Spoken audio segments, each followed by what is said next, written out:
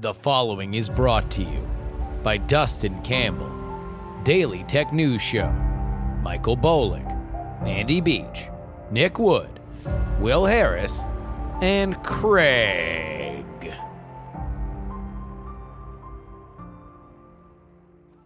Politics, politics, politics, politics.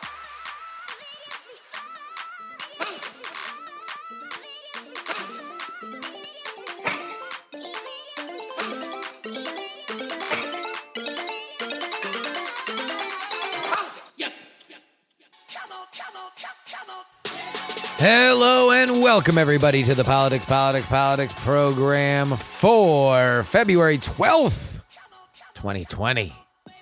It's your old pal Justin Robert Young. We're going to talk a little bit about impeachment, where it is, how you should feel about it.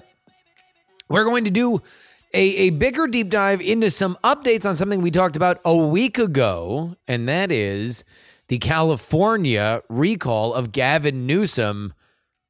S has gotten real in the Golden State. It looks like we're going to have the green light for a fall freak show, a mad rush to see if the governor will no longer be the governor in what will be just a crazy time. We'll get into all that. We also got a mailbag, speaking of California, to see whether or not I'm a hypocrite for leaving California. So I am. I'm moving to Texas. Am I a hypocrite for doing so? We will answer that. And we are joined by Brian Brushwood of The Modern Rogue, my co-host on Night Attack. We are going to talk about the confirmation of Neera Tanden and how much social media has become a fabric of everything, including now the highest echelons of federal politics. It's one thing when a campaign wraps around a Twitter account or Facebook, but now we're looking at Neera Tanden's mean tweets, and boy howdy, are there plenty of mean tweets, and asking whether or not she is fit or competent to serve in the Biden administration. I think it's a great conversation. You should stick around for it. But first,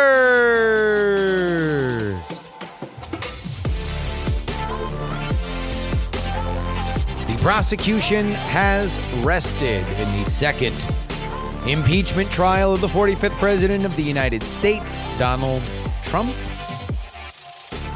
There were a few surprises, specifically because everything that we're talking about happened so recently, right? We are barely past a month since January 6th when Trump supporters stormed the Capitol. It only took a few weeks for Trump to be impeached in the House, and then past the beginning of the new Senate term for there to be a trial in that chamber. The House managers went over the evidence. I think that they laid out a fairly compelling timeline of events. They did well to point out all of the visceral, violent, confusing, enraging, emotional elements of this process. The Trump defense is gonna keep it short. Brevity being the soul of wit and all. Their argument is that, fine speech. Shout out to John Cena. But this is all unconstitutional. And even if it wasn't, then Donald Trump has the First Amendment right to say that you need to fight like hell for your country. It is not an incitement of violence. LOL, peace out. We're going to get to the votes on this very quickly. You know, this podcast is going to come out midnight on Friday, but I believe this is going to be done within 48 hours of that, probably Sunday. Senate's going to take the votes and we'll be past this. I haven't talked a lot about impeachment, mostly because what I believe you guys want from me is a lay of the land of what matters. And while you can say that there has to be a nobility to these things, that there has to be a moment in which Donald Trump or anybody is held accountable for pushing things as far as he did, even if he didn't deliberately say go storm the Capitol, he certainly put the country in a position where that could happen. He's not going to get acquitted, or he's not going to get convicted. He is going to get acquitted. And so there's a reason why I'm going to spend twice as much time talking about the California recall, because that's something that we don't know how that is going to turn out. And it is only those elements of our political landscape which are truly worth breaking down. I wonder whether or not this is going to be the last station of the cross in this particular exercise, though. And by that, I mean the fatalism. It seems as if Democrats and liberals have become increasingly fetishists of fatalism. How many times has something happened in politics and you've thrown up your hands and said, oh, God, we're doomed. This is terrible. I'm not even going to argue that you're wrong. I'm just saying that seems to be its own subset of political solution. And that's fine. You're allowed to do it. It just, if you're able to accurately predict each and every time that something is happening, that it's going to go nowhere, then, at a certain point, you got to wonder how many times you're going to pull that lever. But this might be the last. This might be the final time, at least in terms of Trump. I mean, he might run again, but that's crazy. The House managers might have swayed one person, though, and boy, was it a kind of a surprise. Alabama Senator Tommy Tuberville literally just got elected, saying on CNN that he has an open mind. He'll see what the Trump lawyers say, but that he was certainly unaware of all the data that the House managers brought up, the Democratic House managers brought up, which, I don't know where on the line Tommy Tuberville falls between dunderheaded and lovable. That maybe not lovable. Lovable's probably pushing it. But the idea that he's like, wow, the Capitol, huh? Well, I'll be. The old ball coach still has something to learn. Although I guess anybody who watched him coach sub 500 football teams probably could have told you that. Politics. 1 week ago, we had the wonk of wonks, Josh Spivak, on this very program, wherein he told us about the California recall, threshold, success rates, where this particular campaign came from. And we have a few significant updates on this. Number one, the recall effort announced this week that they have passed the threshold they need in terms of signatures. They needed 1.4 million. They say they have 1.5 million. They are going to continue gathering signatures with the goal being 2 million, mostly because not all the signatures are going to wind up being verified, so you need a cushion to make sure that you're still still over 1.4 million by the time that everything shakes out. That means that Gavin Newsom, either in explicit language or in implicit action, has to acknowledge the fact that he is now in a recall campaign. This thing is going to come up way sooner than you might think. The fall seems like a lifetime away now, specifically as we hope it's a fall that is much different than the pandemic-ridden world that we have lived in over the last year. But it's going to happen quick. And we are already seeing some evidence that indeed he is aware that this is going to be taken very seriously. I want to shout out Carla Marinucci, who is a California-based writer for Politico. She has been a great resource on this. I would love to get her on the show. I sent her an email. If anyone knows Carla, please hit her up and tell her that she has to come on the PX3 episode because she's got a great eye for these stories. But she says a few things. Number one, the reason why the signatures have begun to pick up is because the recall effort now has become more capitalized thanks to the funding of people both inside and outside the Republican Party, the opposition party in California. They are now paying people to go get signatures with a fairly high per signature bonus. The amount that are coming from Democrats and independents, according to the recall effort, is indeed growing. As for Gavin, he now has a strategy. And here's his strategy. Time to start making sure that when you think California COVID recovery, you think Gavin Newsom. Okay, so how do you do that? You don't just want to be the guy that is blamed for everything going bad. You want to be the guy who gets credit when things go good again. After all, if you are in the governor's mansion, if you're in Sacramento, and you are giving the brightest possible outlook on this, what you say is the following. Even though his approval ratings have fallen, he's not underwater yet. He's not under 50%. And number two, this is selling low. We're in the valley right now. People are frustrated.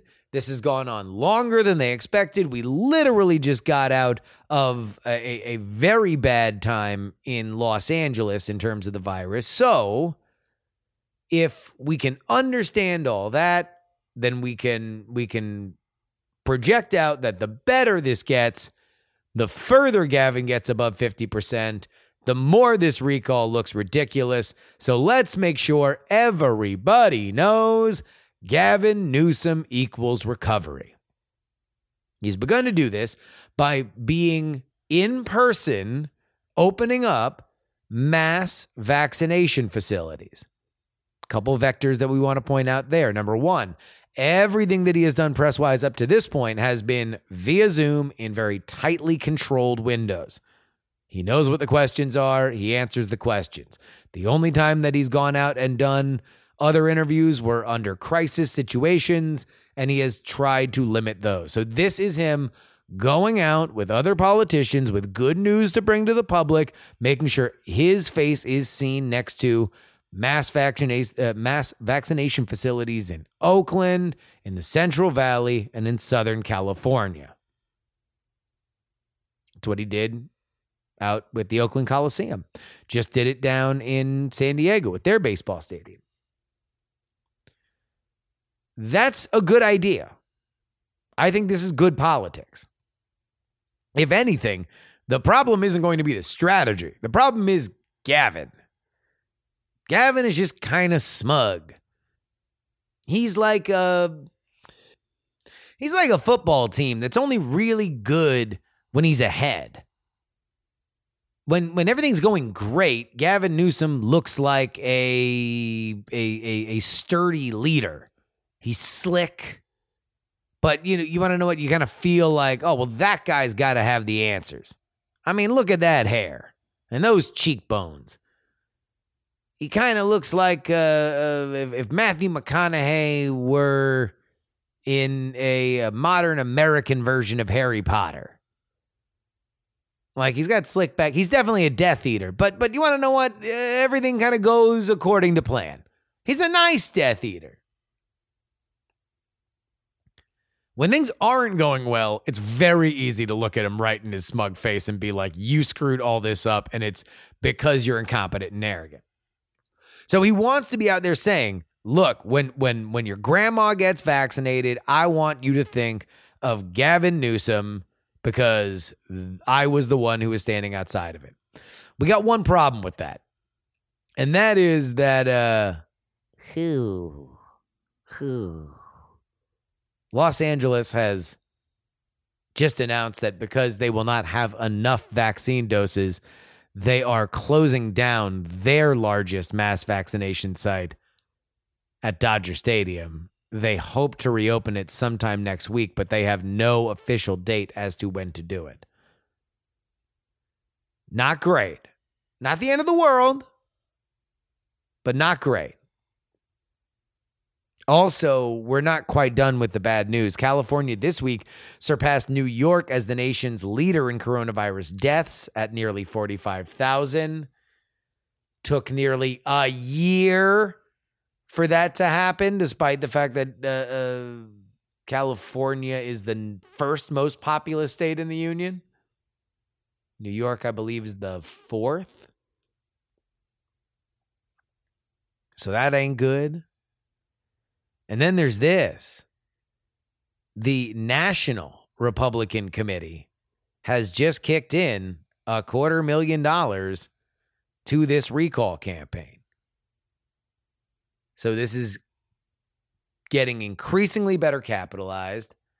And Gavin's going to need some good news.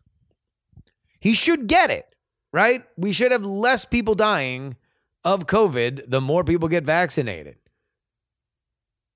But he's going to have to make some interesting decisions on schools.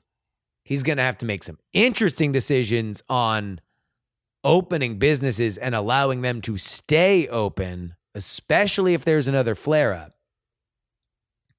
If I were him, what I would do is be very transparent of what the return to normal program is. These are our hard and fast rules of when things are open, when things would close, and unless we cross these lines, we are going to make sure that all of these businesses stay open. We're going to make sure that these schools stay open. But he's got to be transparent, because that's the biggest thing that I think has bit him, is the fact that everything seems so loosey-goosey. Everything seems so just like swinging by the end of the tail. You can only say we follow the science so much before you realize that all these solutions have been different, and you are probably just making it up as you go along. And you're saying we follow the science because you don't want to get yelled at on Twitter. Transparency would go a long way for Gavin. Because right now, it looks increasingly likely that the recall will take place in the fall. But based on current numbers, he is probably the favorite to survive.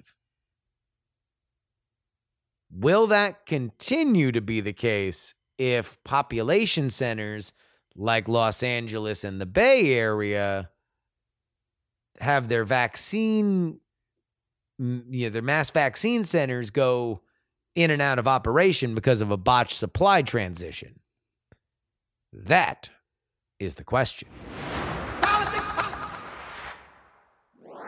They ask me, did I go deep in my bag? And I tell them, I sure did. You can always email the show, theyoungamerican@gmail.com. Again, theyoungamerican@gmail.com. Half Normal writes, I find it interesting that your liberal-leaning voted in the policies that have shaped the state of California, and now you're running away to a red state for relief. I would think that you would be more comfortable in Seattle or Portland. I'm sure the property values there have gone down in the last few months.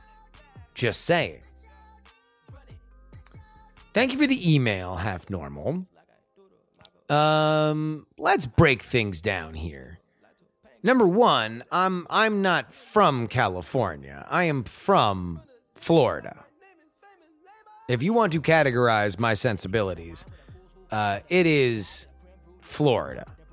And despite the fact that, ironically, the man I'm about to talk about, Tom Brady, is actually from the Bay Area, I would describe the height of Floridian sensibilities as the viral video of Tom Brady throwing the Lombardi trophy from one boat to another during their victory boat parade for the Tampa Bay Buccaneers on Wednesday. That's how I would describe my baseline political sensibilities. Is whatever's closest to Tom Brady throwing a Vince Lombardi trophy from one boat to another. That level of recklessness. I have said before that I'm not going to take shots at California out the door. I've thought, and I might do a why I'm leaving California kind of grand thesis, because I want to do it right. And what I don't want to do is just add to a list of very surface level grievances that have kind of become call and response to California. I remember I was in Indianapolis for Gen Con. I guess it was 2 years ago. And John and I, my co-creator on The Contender and Action News, were driving into the city and mentioned that we were from San Francisco. And the Uber driver, nice enough guy, but just kind of goes into his, the A block of Tucker Carlson, or a monologue from a Hannity or Rush Limbaugh about how horrifying San Francisco is. Much of which, again, it's not that I would disagree with. I just think that there are more subtleties to it. So am I a hypocrite? Because that's what you're saying, Half Normal. And hopefully you don't mind me putting too fine a point on it. But am I a hypocrite for living in California and then moving to Texas? Well, certainly California is not anything but the bluest of blue states. Although, as Joshua Spivak revealed on our show last week, the state where Donald Trump got the most Republican votes by number is California. Just shows you how many Democrats they got there. I personally do not believe I am being hypocritical. The biggest problem, and there is a very good Ezra Klein opinion piece in the New York Times today, or rather Thursday, about some of the liberal policies. And Ezra Klein's a liberal writer, pointing out that if liberal and progressive policies can't work in California, then why should the nation think that they could succeed anywhere else? The big thing he points out is that the median home price in California is $700,000. Why does that happen? Because it's very hard, very, very, very, very, very, very, very hard to build anything in California. It's hard to build housing. It's hard to build a business. It's hard to build anything. And part of it is because of regulation. Part of it's because now property values are so high, nobody wants them to go down by altering the neighborhood any. So the NIMBY aspect has kind of mutated into something that is possibly toxically provincial. If there were more housing options in the Bay Area, would we stay there? Possibly. I will say that we bought our house in Austin for less than $700,000. And I will also say, revealing my own ballot box behavior, that each and every time on a local or state proposition that I had the opportunity to vote for a relaxed housing situation or for more housing to be built, I always voted for it. But yeah, I don't feel hypocritical, but mostly because I felt I was kind of always passing through California. I didn't think I was going to die in California. I'm going to die where every Floridian dies, in a car accident, because nobody had the heart to take away my license in Boca Raton. Mark writes, I want to talk about the under-discussed issue that is a national nursing shortage and the fact that so few new nurses are staying in the field that the average age is in the mid-40s and trending upward. Hospitals have had crazy capacity and workload issues long before the pandemic. It's only now that we're really looking and noticing. If we're serious about healthcare, we really need to address this. Colleges are graduating tons of new nurses. They're not staying in the field for a variety of reasons that would make this too long of an email.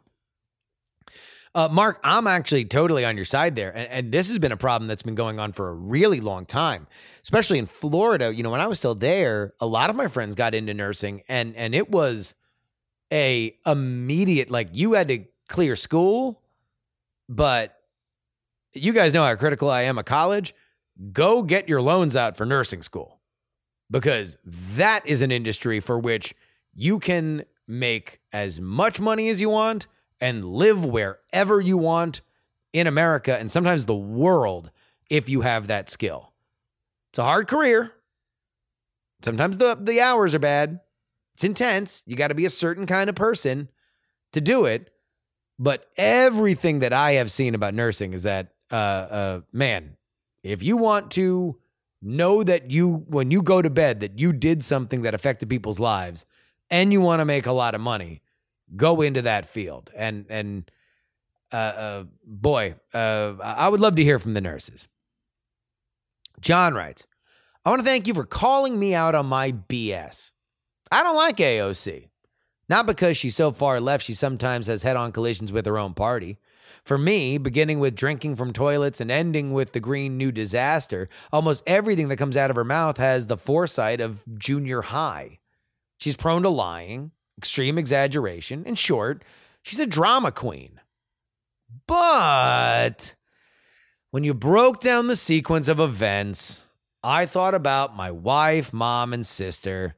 She might be stupid incarnate, but she's human. I will say that most likely the three women I just mentioned would be huddled in a bathroom with a .38 devising a self-defense strategy, but they'd be afraid. And I would too. I don't dislike her less, but I do see her as more of a human. And for that, I thank you. John, this is our quiet revolution. That's all I want. That's all I want. You don't got to like these people. Vehemently disagree with them. But if we can just think of them as human, boy, I don't know. Thank you. Thank you for emailing that in, John. And finally, Norm Fazekas. At long last, I listened to an episode of Politics. I subscribed back around episode 47 due to many things, including you being on DTNS. I think me buying you a beer at the Brew Exchange back in 2016. You sounding so much like Brian Brushwood or vice versa. Boy, Norm, you're going to love this interview coming up. But never listened to an episode until 146. I've heard the Mel Brooks intro many times, and I love the terribly un-PC history of the world, R.I.P. Gregory Hines. I consider myself big on politics and listen to over a dozen plus news and politics podcasts, so I didn't think I needed any more. And even then, I only decided to finally listen because Jody Avragan was on the show. I've listened to the 538 podcast since they started 4 years ago. I listened to the Avragan episode and learned that he left ABC 538 over a year ago. So that makes me realize that maybe I don't know everything and I'll listen again. Or will I? Oh, so mysterious, Norm. So mysterious. I'm happy you're here.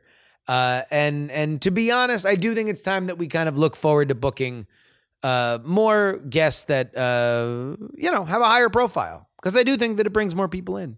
And I'm happy about that. If you would like to email the show, it is theyoungamerican@gmail.com. Again, theyoungamerican@gmail.com. Politics.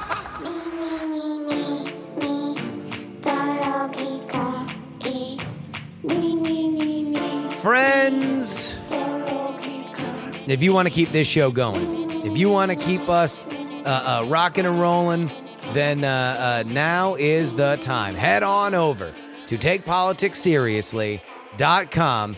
Get on in that $3 level because we got some interesting stuff coming up. Not only are we going to get the ins and outs of this COVID relief bill, but I'm telling you, this recall is happening. This recall is on. And we are dialed in like a Zoom call where I gotta use a rotary phone. That is how set on it we are this California recall. I am all over it. We're going to cover every single candidate, the fringe ones, the ones that are serious, the Instagrammers, the troublemakers, the tech billionaires. I don't care if I got to sit on Clubhouse all day. I am going to get the best possible coverage for you about this recall. Lock it in now. TakePoliticsSeriously.com. $3 level gets you 2 bonus episodes, one on Monday, one on Thursday. Augments perfectly with the episodes on Wednesday and Friday. Can't say enough about it. Also, politicsmerch.com. That's where you can get all of the merch for the PX3. You can get our album art. You can get the album art for Raise the Dead, 1960, Raise the Dead, 1964, and a couple meme shirts from the show. Don't blame me. I voted for Gloria.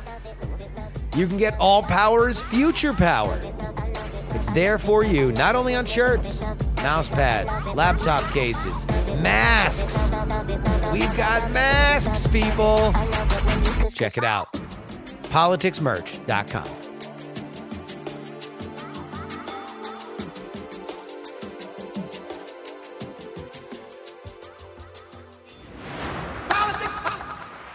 Our guest today is the host of Scam Nation, the host of The Modern Rogue. Both of those you can find on YouTube.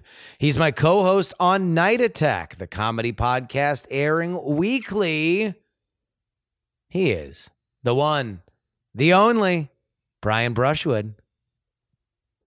Welcome to the show, Brian. Yo! I want to have you on because there was, obviously this is a big week in terms of impeachment, in terms of the COVID-19 relief. We've talked a lot about that and what that means going forward. But there was also a more subtle cultural thing that happened.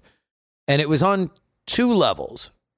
Social media and our understanding of it very much influenced the highest levels of politics. There was the opening argument for the impeachment, where a 16-minute YouTube video, a supercut of what happened on January 6th was played. It employed a lot of the same, I don't want to say tricks, but strategies. Generously, you would say best practices for emotional stereotypes. Exactly. Storytelling, yeah. And was almost immediately a popular YouTube video. Like, I mean, it was. I mean, up until that cat was a lawyer, though. And then the cat was a lawyer, and that totally superseded it. But also, and here's where I want to start: the Biden nominee for the Office of Budget Management, Neera Tanden, is now being questioned to see whether or not she is going to get the job.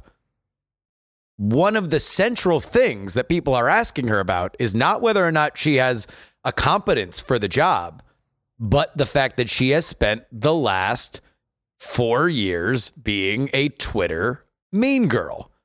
And she has shredded Republicans and used very unkind language. She has also done the same to Bernie Sanders. She was very much a toxic Bernie bros are ruining politics kind of pundit. So I, as somebody who we've talked extensively about social media, internet culture, and how much of it affects quote unquote real life, because for us, it is very much real life. I wanted to kind of ask you this simple question. How much should somebody's Twitter account affect their ability to get a job in the highest levels of federal American government? Man, you hit me with a heavy one here, because on the one hand, you could make the case that internet chat is just internet chat and it's nonsense and it has nothing to do with someone's ability to do their job well when it comes to setting monetary policy or what have you, or whatever the job is. But on the other hand, internet chat in the form of Twitter is all of 15 years old now, and we as a society are deciding, what does it mean? Is this real speech or is it fake speech or whatever? And we've had a lot of people who have enjoyed hurling stones because it feels good, because in your mind, you are a member of a faceless mob, but they're discovering the reality, which is all of that stuff is on your permanent record. And we have you there hurling this stone at that moment. And I'm torn, because I want to be forgiving of anybody who didn't really know what they were playing with in Twitter, because I certainly didn't at times. But on the other hand, I'm excited about the fact that we're acknowledging, no, this is you and your real identity and your real story and your real behaviors. And when you think nobody is looking, this is how you act. And so in that regard, I think it is germane, similar to like we're in the middle of watching the impeachment trial, and there was this breakdown of like, okay, notice when Trump uses all caps saying stop the steal, that's how he acts when he wants somebody to actually stop something. Notice how different that is from his behavior when he, quote, wanted people to stop, kicking in the doors at the Capitol or whatever. I think that our virtual identities are increasingly our real identities. And they're certainly the ones that are written down on paper in much the way that, I don't know how, Pope Leo III or whatever acted in his private life, but I do know what was written down about him. I wonder how much of it is because it's it's more easily recordable, and it is in its original form if you're just reading things back. Like right. in the articles that I'm pulling up here about, it's not a recount after the fact of how somebody remembered it landing. It's like, nope, here's literally what was said and done. So, in that moment. Neera Tanden said that vampires have more heart than Ted Cruz, right? That's a line that I'm sure, and she is a guest on television news, on cable news. If you say that during a cable news segment, it kind of deal. Comes and goes, and maybe somebody pulls together a supercut. Maybe somebody goes through the effort to pull all those quotes. But even then, it almost feels weird if somebody said, Neera Tanden said that vampires have more heart than Ted Cruz on CNN. In a weird way, it matters less than her saying it on Twitter. Twitter has a more of a power. Where do you think that comes from? I think it comes quite simply from the fact that we value the written word. We have a bias to assume that the written word is more on purpose than the spoken word. Yeah. That we are accustomed to the spoken word being ephemera, whether it's at a bar, around a campfire, among friends, or even on the radio, like, long form talk radio shows, just word diarrhea comes out constantly. And we understand like somewhere in there is the actual thought or whatever, but committing something to text, even though we're not even actually committing it to real text, we're digitally, firing off a tweet. I think we're wrestling as a society with the fact that, yeah, man, that looks an awful lot like you just put something in stone that in a heated state, which is not when you should commit things to stone. Is that good? I mean, are we getting to a better, or I mean, all right. So let's actually even take that. I take that question back, because I hate it when we're like, are we getting better or worse? We're just getting different, and we're always getting different. But where do you think this goes? But I do just real quick to the question of, are we getting better or getting worse? I think that's where I subscribe to Steven Pinker's arguments, where it's like, at the end of the day, all we have is numbers. How many deaths? How many murders? what passes for entertainment. And it used to be that passing for entertainment was torturing and killing cats, breaking criminals' bones on the wheel, hanging people. That used to be entertainment. Now, the NFL is entertainment. And now we're even moving beyond the NFL to where Overwatch is entertainment, where nobody's brains gets bashed in as a result of it. So by all objective measures, we are becoming more peaceful, more kind, more understanding, more empathetic, more tolerant of each other. However, we also are becoming, we're also going through a phase where we all want to pretend that what we type online doesn't really count. And now the bill has come due and we're realizing, oh, wait, at the end of the day, that's definitely you. And if not your name, then very soon AI algorithms are going to be able to piece together your language fingerprint and say it may have been under a different name, but there is a 99% chance that this was you that said that thing. Yeah. Your thoughts on Twitter have changed a lot. Yeah, but that's because I chased tactically. I chased having a big Twitter following because it seemed to matter for selling other projects. Weirdly, I don't know that I reach many more people now that I have a lot of followers. And that was achieved by a lot of handshaking and just follow the guy who follows the just automatic follow everyone. I'm friends with everyone. But the downside, the upside is I get to flex a big number if somebody's interested in a project that I have. Yeah. Practically, I don't know that many more people are really listening to anything I say, but it's kind of the worst of all worlds because everything I put out is a press release now, and everything is a precarious, nowadays it's either a vague positive platitude that I put out or just a blind announcement that I love you and you should have a good day. It's a lawyer who thinks he's a cat. Yeah. Or it's promoting my own stuff. And part of me misses that illusion. And I do think it was illusion because there was never a time that Twitter was a chat room. It was always a bunch of press releases, but there was a delightful, 5 to 7 years that we all treated it as though it was a chat room. And then we started to see collateral damage in the form of Guardians of the Galaxy, James Gunn getting canceled over old tweets. And then we saw Dan Harmon. That was later, though. That was later. Stuff. That was, because I think you got, Twitter went from a curiosity for nerds. And it was, you always know that, I forget who said this, but a nerd is a person who calls his friend on the telephone so they can talk about the fact that they're talking on the telephone. And there was a lot of that with Twitter early on where we were just very excited that other people were on Twitter and we talk about Twitter. It's kind of where Clubhouse is now, where people go on Clubhouse so they can talk about the fact that they're on Clubhouse. And that's almost like a necessary moment of supernova initial burst. You see how fast that burns out and whether or not you can build a society past that. The society that Twitter built was in part live commentary, in part comedy and absurdity, but then and community. The idea that I can tweet out, "Hey, I'm going to be at a Burger King," but then what I want to get to, what I want to draw a circle in, is the fact that it also became canon. There was something that came out of it that was if we can prove that this is faster than every cable news outlet, if we can prove that we can gather 400 people in town square by one tweet for something silly, then what we can also prove is that this matters. And it does. And it did.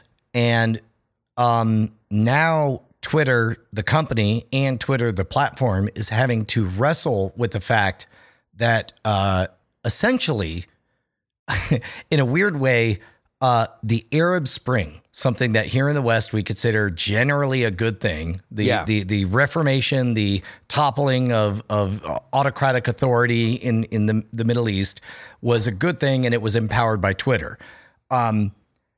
If you are a space alien who doesn't know the difference between a United States and a Middle East, the Arab Spring and the Proud Boys kicking down the door at the Capitol Don't look all that different. Very difficult to tell apart. And Twitter apparently, obviously, they.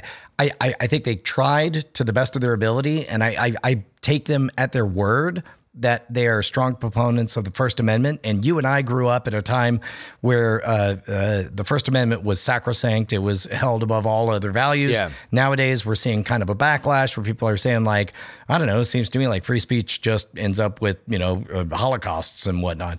But they held the line for, I think, a very long time, possibly longer than was smart to do, but they definitely have collapsed. And now they've broken the idea of being just a platform, a neutral, town square. Yeah. And so instead everybody gets to come at them because if your speech gets suppressed, then attack Twitter. If your speech is not amplified enough, attack Twitter. I'm going to give you an option, and I want to see whether or not you take it. Twitter is now wholly owned and operated. It's not a public company. It is just wholly owned and operated by a prepper in Utah. And all he does is just operate the servers. And it's the exact same product that it is now. He iterates the tech at the level that he does now, but he is not a San Francisco liberal with a big beard who goes to yoga retreats and fasting. Like, he is somebody that is just turn on the lights, keep the lights on, keep the product sharp, and that's all he cares about. And he does not care about. Isn't that the promise of, or at least the public-facing promise of what they wanted to do with Parler?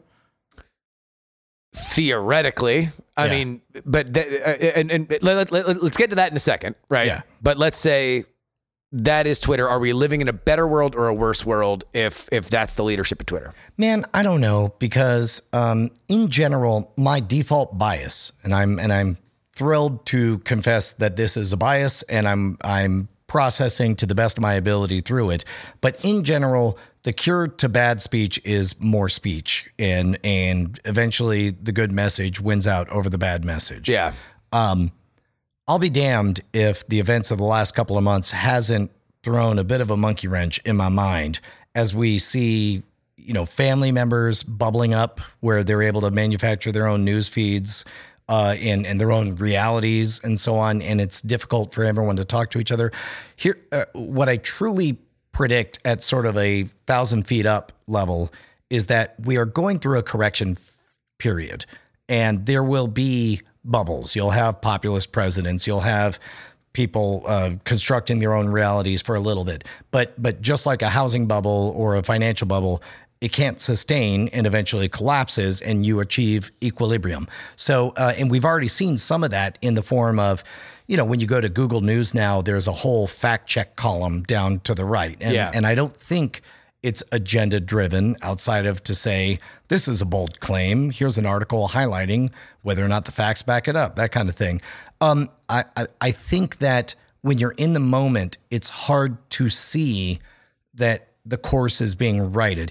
Much like, for example, if you're on the Titanic and you're headed towards an iceberg, let's say in an alternate reality, they did steer left, you would spend a good 2 or 3 hours still facing that iceberg, convinced that you're about to go down. Yeah. Even though they're correcting the course. And I feel like that's where we're at right now. I wonder, though, because I genuinely believe that our conspiracies are no more dangerous than they've been in the past. Right. Our fringe elements of our society might even be smaller than they have been in the past. The only thing that's different is that everything's recorded.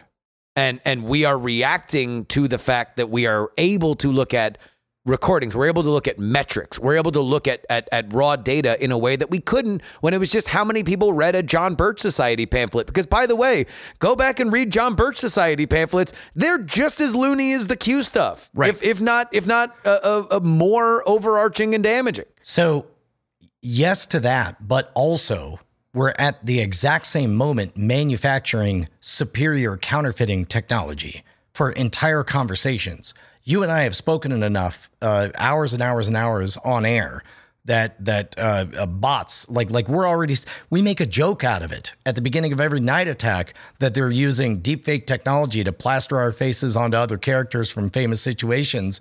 Like what are we, a year, 20 minutes from them being able to manufacture any conversation between the two of us? Sure. But that's the future. I'm talking about the now. Right. Like the now is that because everything's recorded and this goes even to the fact checking thing. We're in a place now where everybody can play fact checker if they Google and they find an article and they say, no, this article isn't true because I found another article. And that plays to fact checking. And what that tells me is that right now, the case is we can only make it 1 or 2 articles deep before we all run out of steam and we have to change a diaper or whatever. That tells me that there's an opening for an AI bot that we trust to keep on looking and give us the full story. And you are starting to see stuff like that. For example, Ground News is an app that as stories emerge, it says, all right, 60% of these are left-leaning, 30% of these are right-leaning, about 20% in the middle. This is underreported on this one side. We intuit that this means whatever. Like we're going to build a informational literacy that we currently don't have, or at least as a society don't have, and we're going to get better about. For example, I remember in the late 90s seeing somebody Photoshop a dead person on the side of the road and thinking this is going to ruin everything, right? About 2 years later, everybody knew Photoshop and everybody knew not to trust and how to notice the signs of Photoshopping or whatever. It's going to be that, but with AI bots sort of breaking down like, hey, I've examined 6,000 articles on this. It seems like there is, it's going to deconstruct it into this many come from these people with this reputation. This many comes from these other people. Knowing you and your consumption habits, you will probably be tempted to think this, but as your AI trusted bot, I recommend you read at least these 2 counterfactual articles. Yeah, I just wonder how much of that is, really going to do anything. Like is the idea that we can more easily have a guardrail set up for our own confirmation bias going to make us more or less biased, or is that just not going to be something that we want? Because what we really do want is to prove that our reality, the thing that we have woken up every single day and gone to sleep every single night trying to craft for ourselves, indeed is the right thing to think, the right way to live. So objectively, we now live the longest we've ever lived with the happiest lives with the least amount of challenges, factually in the history of all of humanity. And that goes globally. Even if you're in the bottom billion, you're doing better than everyone in the bottom billion. Yeah, exactly. However, subjectively, each one of us wakes up, you live a life, and then you die. And during your life, there's some worst moment ever, and there's some best moment ever. Yeah. So I would say that emotionally, you're 100% right. We're going to continue to swing wildly from thing to thing. But those are the moments that I try to retreat and remind ourselves that objectively, even with World War II, even with World War I and World War II, the 20th century was the most peaceful 100-year block in the history of humankind. Full stop. Yeah. And that's the stuff that I retreat and take faith in. And what I would like to think is that you're right. Subjectively, there will still be a most embarrassing moment, a most awful moment when you get canceled. I do think that the pendulum is about to swing back on canceling. I think that as more of our heroes... What does that look like? I think that just in general, there's... Because to bring it back to Neera Tanden, and I don't think that she is necessarily somebody that needs defending, because I don't get the sense that she's necessarily the nicest lady in the world. But nor do I think that her behavior on Twitter is the kind of thing that we want to be enshrining with leadership in the highest levels of our government. However, the narrative around this is, will the canceller get canceled? Like will the person that has tried to throw mud and keep herself relevant in Democratic Party politics by being the hatchet woman on Twitter, is she going to get rewarded for that, or will there be a consequence for her being a drag on our political culture? I can't speak to that specific situation because I don't know enough about it, but I will say that you can track the use of the word heterodoxy. The idea that we can have different ideas but still be friends, I think, if much like GameStop, GameStonk, I would buy stock in that idea. I think the pendulum is swinging back, and we're getting more accustomed to the idea. For example, like take The Mandalorian. Gina Carano apparently tweets a bunch of crazy stuff on her Twitter. I haven't read it, but from what I understand, it's QAnon crazy stuff. Number one, two people that I don't want to take political opinions from: MMA fighters and actors. And Gina Carano's is both. Right. Like, yeah. So, okay. However, always, I don't want to see her off the show. I like her work on the show. And the idea that you can vehemently disagree with someone and still enjoy their work and be friends with them, I think that trend will be on the upswing over the next 10 years. So I think that in that regard. So what is, what I guess what I want to know is what makes you think that that's happening in this, and we are not just going to. Quite simply because we're exhausted. We're canceling is a lot of effort, and it's a lot of effort when you're doing it. It's a lot of effort when you're being the target of it. And I think that eventually you sate your appetite for it and you decide, yeah, that's not a lot of fun. And we've seen it over and over again. We saw it in the 1950s with the communist scare. We saw it in the 1980s with the Satanic Panic. We're seeing it in the teens of the 20s in this purity spiral of whether it's trans rights or what have you. And we only have energy for so long, and then we decide, you know what? Can we just all be friends? And I think we're entering back into a. I don't know, man. I don't see that quite in the same way that you do. Like I hope. I would like for us to start building on similarities as opposed to making all of our similarities the fact that we're different from the other. Yeah. But I don't see a ton of signs. I mean, I see more signs of us trying to recall and impeach politicians because of smaller things. Here's than what I am do seeing. Anything else is that a filtered informational diet is becoming less and less socially acceptable. It's like cigarette smoking. There's kind of a gross wince that you give somebody when you find out that they get all of their news from Facebook. And that is new. And I think that will grow.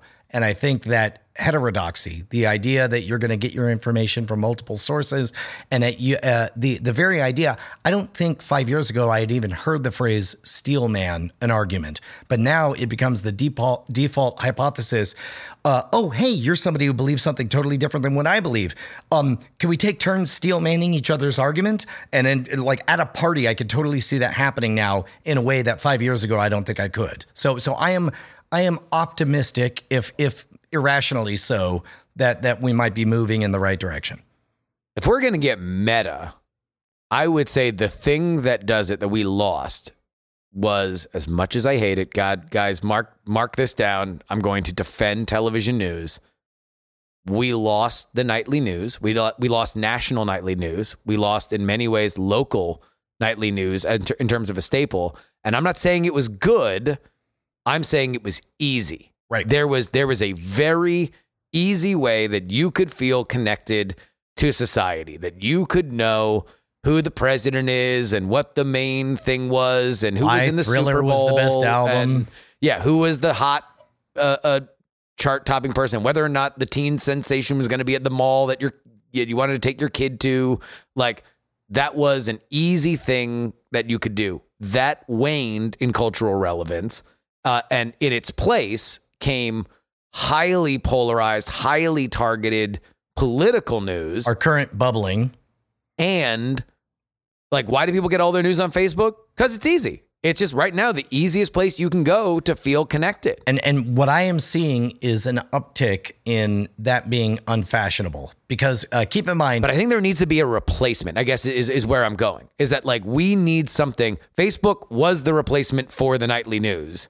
So if Facebook is becoming less fashionable, then people will just be Visigoths until there's something else that might be either milder or easier than Facebook, which now wouldn't be necessarily hard considering how kludgy that site is, that allows people to say, oh, cool, this is my umbilical cord to society. I mean, what's funny is all I hear is market opportunity. Write me an app that allows me to feel morally superior, where it's like it takes all the news and it says one side is saying blank, the other side is saying blank. If you encounter either, be prepared with these two statements to make the other person feel heard. I even think that might be something that is coming from an outdated model, because the reason why I've loved some of the Substack stuff that I've followed and I've now paid for is like email lists right now are in a renaissance. And the reason why is because I don't want a meta. I don't want to sort through the garbage because I think that a lot of the stuff that comes out is garbage. I don't feel a responsibility to read every article and every opinion. I just kind of want good ones. And so I can identify good people that I trust and I like, and I can get that stuff directly. That's interesting because I think we're phrasing the same impulse in two different ways. What you're saying is, I want to follow one person who I trust to fairly represent both sides. And what I'm saying is I want a robot to read all of the sides and summarize them. Summarize it. Yeah. But I think, but again, what we're really back to is what I proposed at the beginning is making heterodoxy fashionable. And I think that is going to happen over the next 10 years. And I think that people are going to lose their taste for throwing stones and being caught throwing stones because it's not fun. Like because the only people who are vulnerable to stones being thrown are stone throwers. Like, or specifically those who are virtue signaling on a specific issue and then are found to be hypocritical or not entirely far enough to one side or the other of an issue. Like among the left, not to bring it back to Trump, but you know, he was essentially uncancelable in the left because he never held any sway with them whatsoever. Yeah. And so as a result, he had nothing to fear from everybody on the left shitting all over. I mean, he got more powerful. Correct. Like, because there was like this idea that he was Daenerys Targaryen who could walk through the liberal fire, and all conservatives saw in the past was their champions wilt at the idea that they were afraid of the media, that the media could take them down. Right. And now here was this guy who got nothing but like the most, 11 out of 10 vitriol. Every little thing he does is the worst scandal in history. And he's meanwhile smiling. There are human beings like you and me who have no appetite to go through that experience. Even if we thought we maybe could, we have no appetite to try it or do it or whatever. We're totally willing to, the shorter path is to let me say what I think your position is and say it so well that you would agree and high five me and say, I'm so glad somebody understands me. I think, I'm very hopeful that will become more fashionable over the next 10 years. Yeah. Because may I remind you, we never made cigarettes illegal. All we did was make them uncool, and now they're gone. We made them deadly. Sure, whatever. We made them unattractive. And now everybody moves to vapes, and then there's this weak-willed attempt to demonize vapes, which is dumb because vapes just save lives. Well, all right, yeah. So should we bankroll research that Facebook gives you heart disease?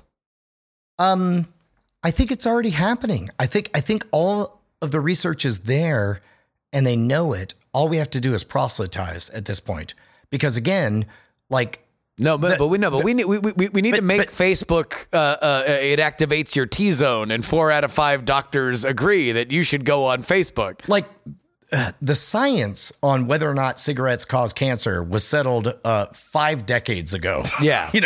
It just took everybody deciding to rub it in everybody's face and make it a gross thing and make it unpopular to do. The science is also settled on bubbling up in your news feeds on Facebook. We just need to, as a society, begin to, and for example, back to the story, I don't even know the person or what job she's Neera up for. Tanden, the Office of Budget. But budget management. My impulse is, if we are going to start putting out there that you will be held account for your activities online, that sounds a lot like, just letting everybody who's 18, 19, 20 years old, impressionable and young, know that you will be held to account for the things you say online. But even then, I'm kind of okay is with that righteous canceling? I don't know. It depends on what you say, doesn't it? Is canceling the cancelers still canceling? I don't know. We're too many layers deep in Inception at this point. Well, I mean, but I think that's ultimately the reason why I wanted to have this conversation with you is because we have spent a lot of time in the internet. For us, like Facebook and Twitter are still new technologies, right? Like a lot of our formative experiences were on message boards and chat rooms and truly IRCs were anonymous. Ain't nobody grabbing them telephone logs and looking up who called from what phone number to post what. And I think what we are seeing now are these mutant Frankenstein scalable to infinity versions of some of the best and worst behavior on those technologies. And what we don't know is where it ends. What we don't know is how it changes. We can have guesses. We can guess that it integrates with our natural society the way that we've known it in the past enough that there are baselines that it will hew to, but we don't know for sure. Yes, you are 100% right that we don't know, but my intuition is this is not that much different than the invention of the printing press, not that much different than the invention of Morse code, not that much different than the invention of, any number of populist communication technologies. Yeah. And just as we saw a correction of all of those, I believe we're entering a correction phase for this one. I hope so. I mean, I guess let me just speak on the benefits of canceling. Like, there are things for which I'm glad we now talk about that gatekeepers allowed us. I mean, to me, I've said this before on the podcast, but the most important moment in internet history was Matt Drudge publishing a story that was spiked by Newsweek, because it proved that the internet was a place where that could happen. Like, there were no power structures. There were no gatekeepers that could keep everything. If it got out and it's on and somebody else knows about it, they can do the heretical idea of simply publishing what they heard. What I think we are now processing is, okay, well, Harvey Weinstein, it was all known that he was an awful person. And then everything snowballed. Great. Like, but is that the same for the New York Times guy who was tone deaf on a field trip to Peru with a bunch of private school kids and now gets fired from the Times? Right. Is that okay with a romantic situation where we don't know what happened behind closed doors, but people have very strong feelings about it and are going public? Like, there are the edge cases that we then define the action by. And I do agree. Those edge cases are, or at least the most clear cases are like, yes, the ones that lead to a crime and unearth evidence or give victims the confidence to come forward. That is a tremendous thing. But also, I think that the larger cultural shift is what we have to keep an eye on. I think there's always, whenever it comes to any of these flashpoint moments, there's a delicate balancing act between the person who is saying it, who theoretically has some amount of power, balanced against the appetite for the world to hear a story, a certain type of story, whether it's true or not. Yeah. Like when the world is primed to hear a certain type of story, they'll take a round peg and fit it into a square hole, you know? And I think there's no shortage of examples of this. I don't know. I wish I had a simple answer for you, but I am going to say that with every canceling cycle, I think that all the cancelers get a little more tired. All of the cancelees become a little more careful, and we get closer to that equilibrium. The reason why I would ultimately back your play is not because I think that our better angels will come to the fore. I believe that we will be more judicious about how we think about, the dog pile, because it becomes less effective.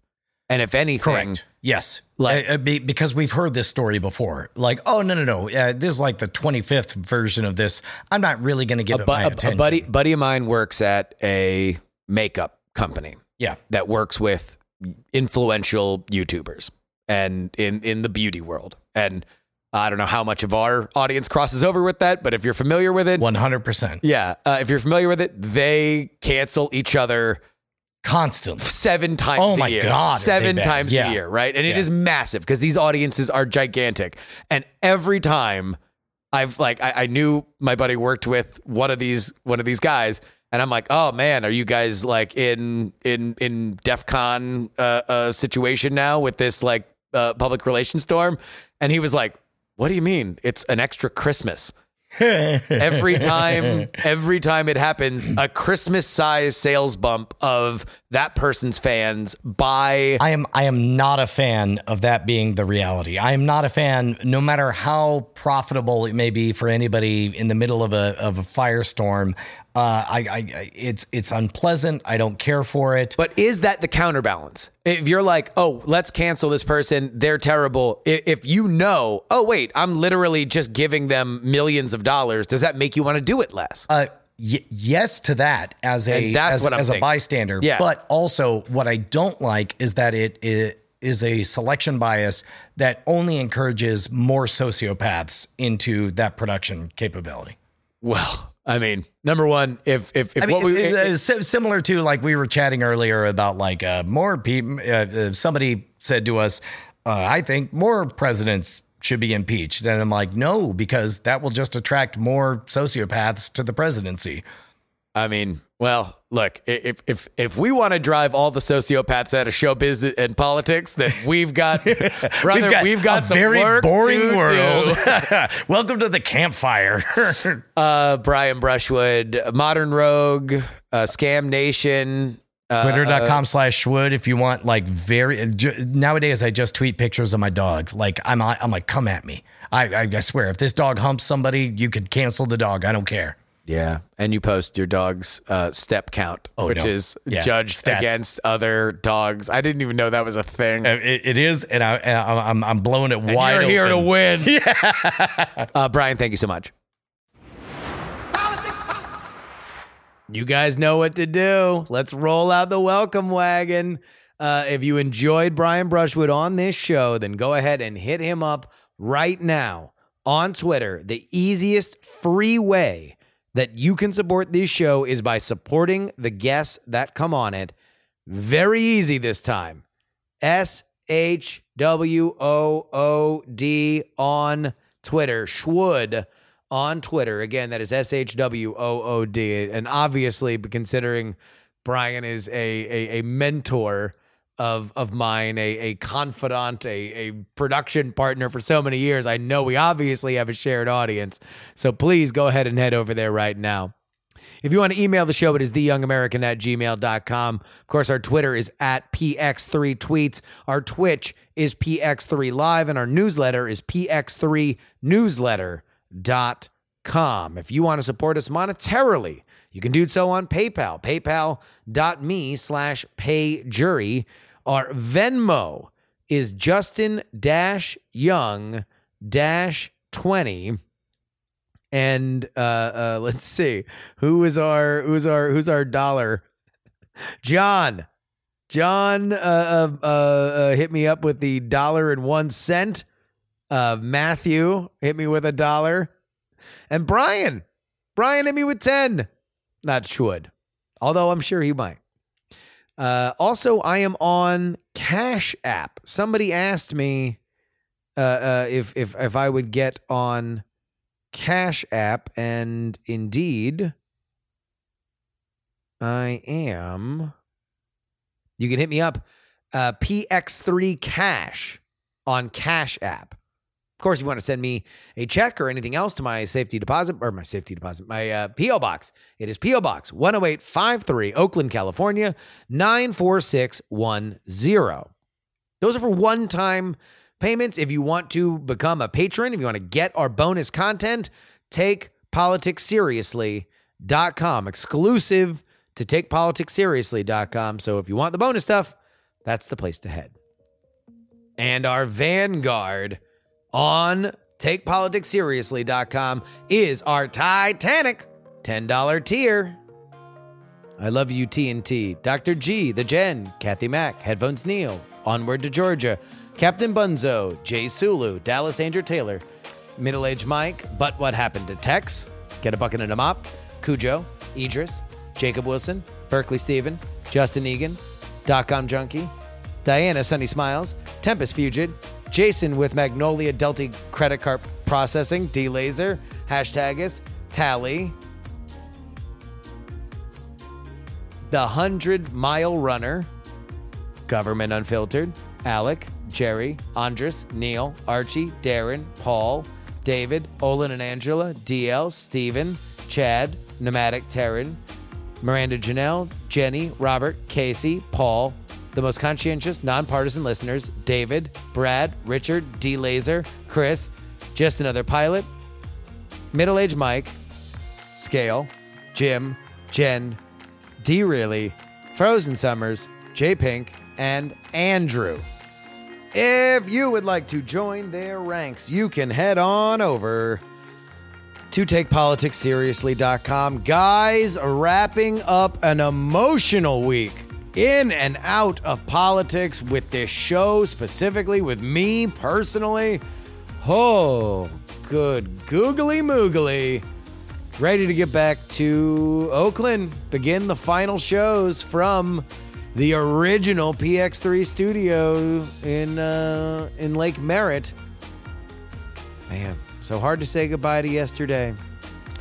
I don't know who's on the show next week because I have not booked anybody. Obviously, there's been a lot going on. But until next time, this is your old pal, Justin Robert Young, saying some shows talk about politics, others talk about politics, and still more. They're out here talking about politics, but this is the only show that dares talk about Hurl 3.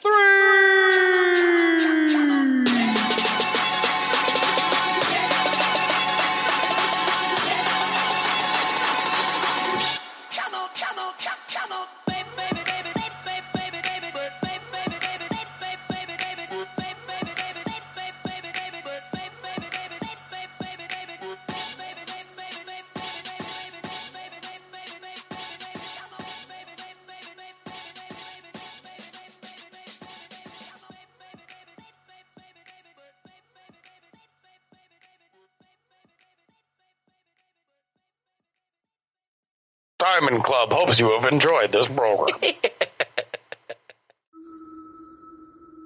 Dog and Pony Show audio.